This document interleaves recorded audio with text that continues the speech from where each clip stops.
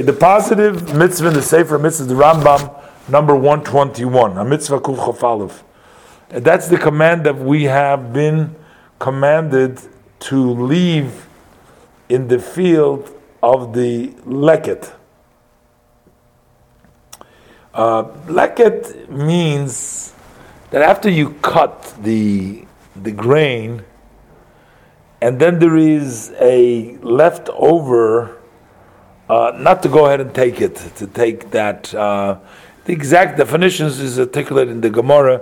What is considered leket?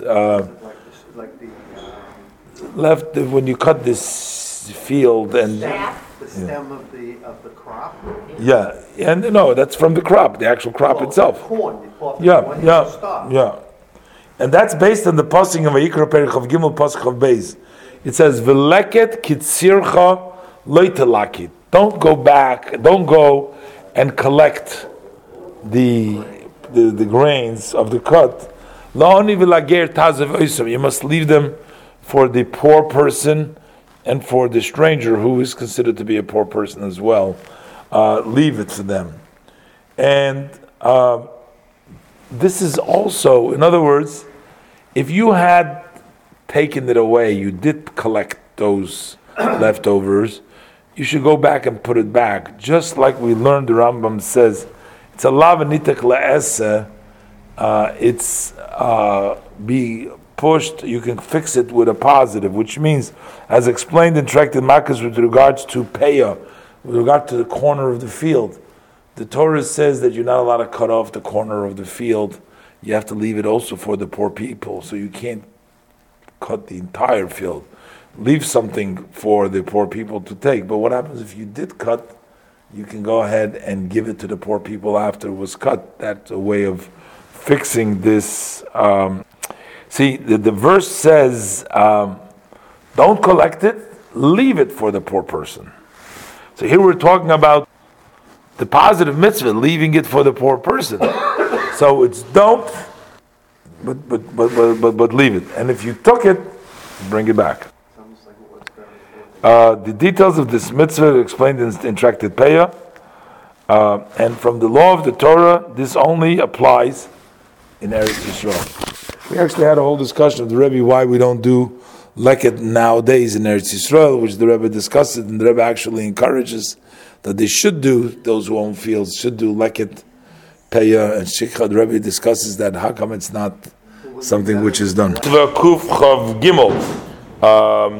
This is a positive mitzvah that talks about the small grapes, the not fully ripened, developed grapes, of clusters of grapes.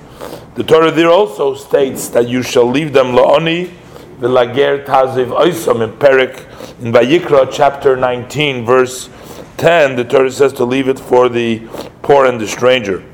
After the Torah mentions these oilelois, these ripened, finished grapes. The details of this mitzvah have also been elaborated in the Tractate Peah, and from the Torah's perspective, they only apply in Eretz Yisrael as opposed to Midrabona. Mitzvah Reish Yud Aleph, the 211th mitzvah, which is the prohibition against. Here, it seems to be saying the same mitzvah here. It says "V'leket k'tzircha lo yisalakit," which is talking about the stalks that fall. This is also nituk le'aseh, as we explained.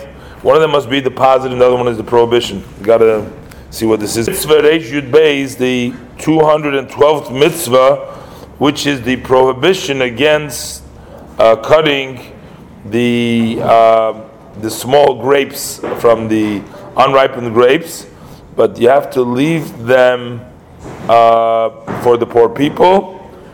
This doesn't apply to other trees, only to the vine. Even trees that are similar to the vine doesn't apply to them, because the Torah, when the Torah does talk about the olive tree, the Torah says you have to leave like a corner, you're not allowed to. If you forgot some, it's like the level of shikha in Dvarim Chavdal Pasuk Chav. So what you've forgotten, you can't take from the tree, but not the not the unripened fruit doesn't apply to it. From the olive tree, we learn forgetting any other trees, it's also nitik la'esa. The laws of this mitzvah are also articulated in Tractate Pei.